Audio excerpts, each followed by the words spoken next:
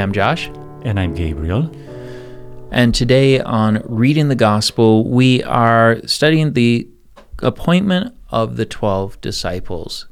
This is found in the book of Mark, chapter 3, verse 7, all the way down to verse 19.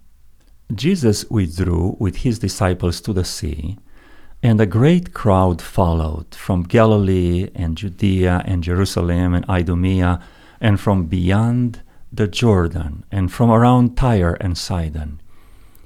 When the great crowd heard all that he was doing, they came to him. And he told his disciples to have a boat ready for him because of the crowd, lest they crush him.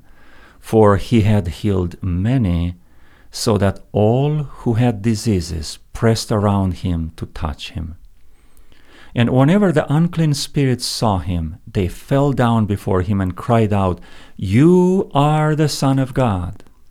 And he strictly ordered them not to make him known. And he went up on the mountain, and he called to him those who he himself wanted. And they came to him.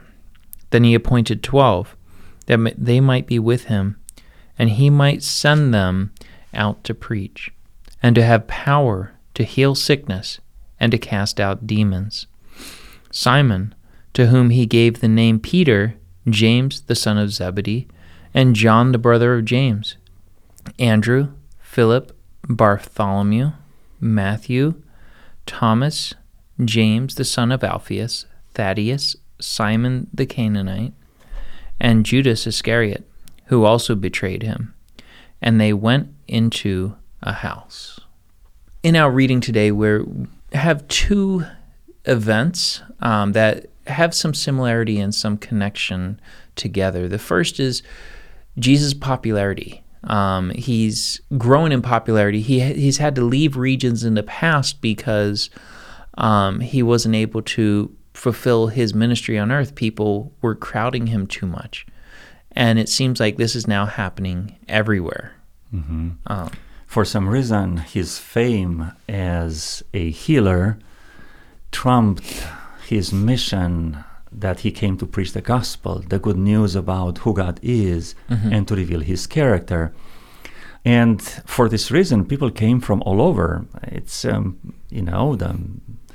many places from Middle East, all the way from Tyre and Sidon, all the way to the Kingdom of Jordan today, east of the river. And they really wanted to touch him. So Jesus Christ went a little bit away from them so he can speak to them. It makes me think of today, what are the events, what are the places that people crowd to? Why do people go places and gather in large crowds? And I think, the first thing we think is sporting events or concerts. Gyms. Yeah. Shopping malls. Yeah, but why do we go crowd? Are we crowding into churches to hear the word of God? Are we crowding in around other people to hear someone who God's touching? This was unique, because back then it wasn't that it was different back then and people were more religious. They had circuses, they had, all the entertainment, similar entertainment as we have. There is something in our human nature that we tend to focus on our immediate needs, and we tend to neglect the long-term or even eternal needs. And Jesus Christ came with a long perspective, the full picture of life. And Jesus Christ tried to preach that gospel, but people are looking for having their immediate needs met. So the idea is, how do we change the focus? What did Jesus do, and what can we learn from him? And so what we see is Jesus, out of his followers, because there were more than 12 followers of Jesus, right? Or out of all his followers, he's selecting 12, we call them the disciples of Jesus, 12 apostles. Why is he choosing these people? Because he wanted to multiply himself. So instead of being one preacher, and one person casting out demons. Now he'll be himself plus another 12.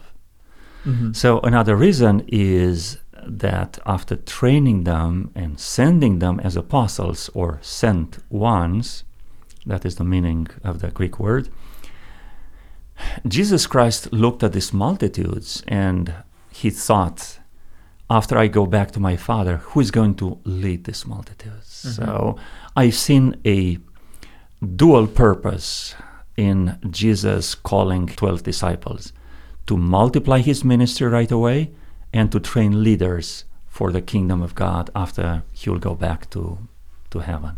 Yeah. A lot of times when we're popular, we want it to be about us. Mm. But Jesus here is pointing to other people, moving, spreading out with other people. And we're so much more effective when it's not about us, when we are a team working together.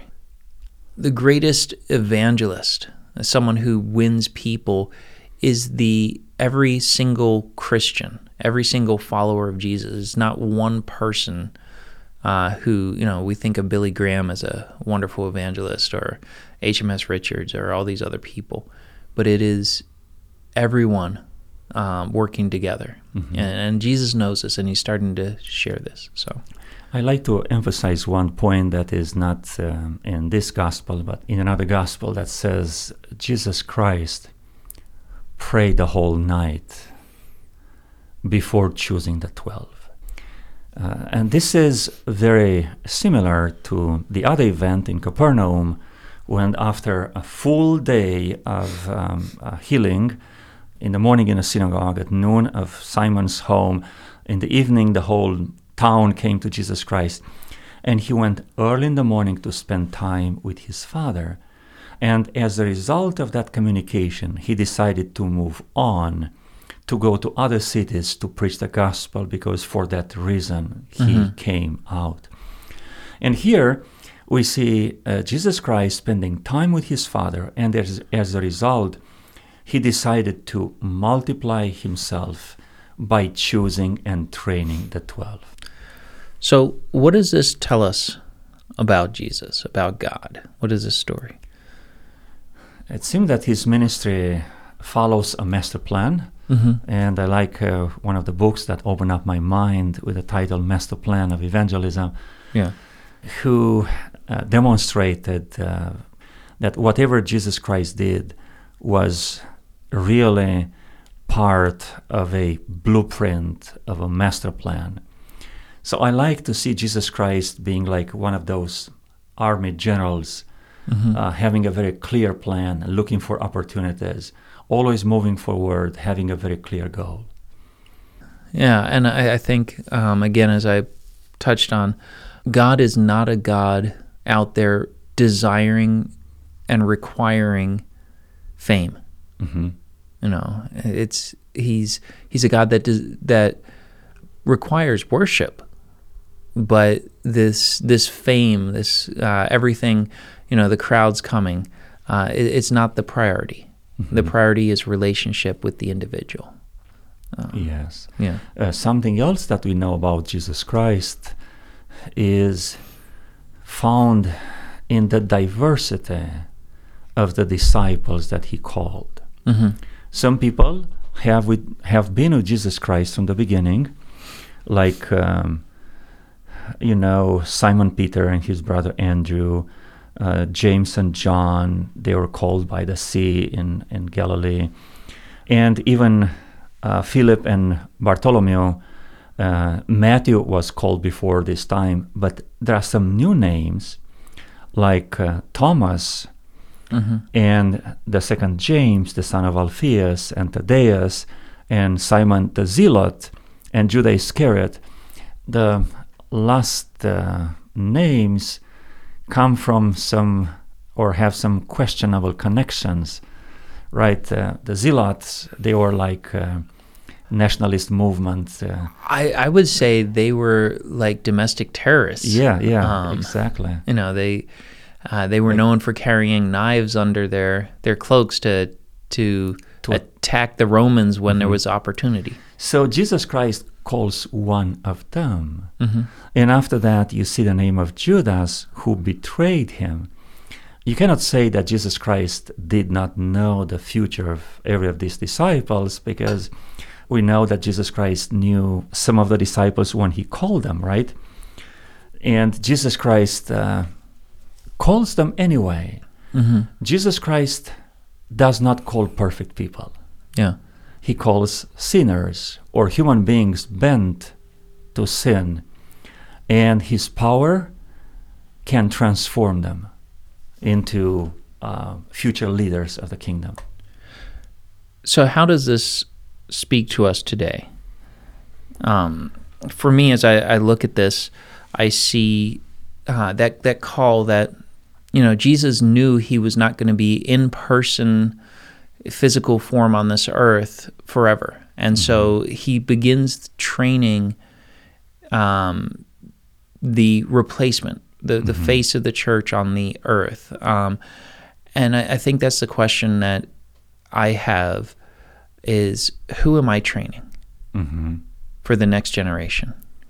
Who is going to take on the role the next time? And it's my job to make disciples that will continue the work. Yeah, and this passage also spoke to me on the same line of thoughts, that Jesus calls everyone, and I'm more willing to follow Jesus Christ knowing that he is not looking for a perfect type of disciples.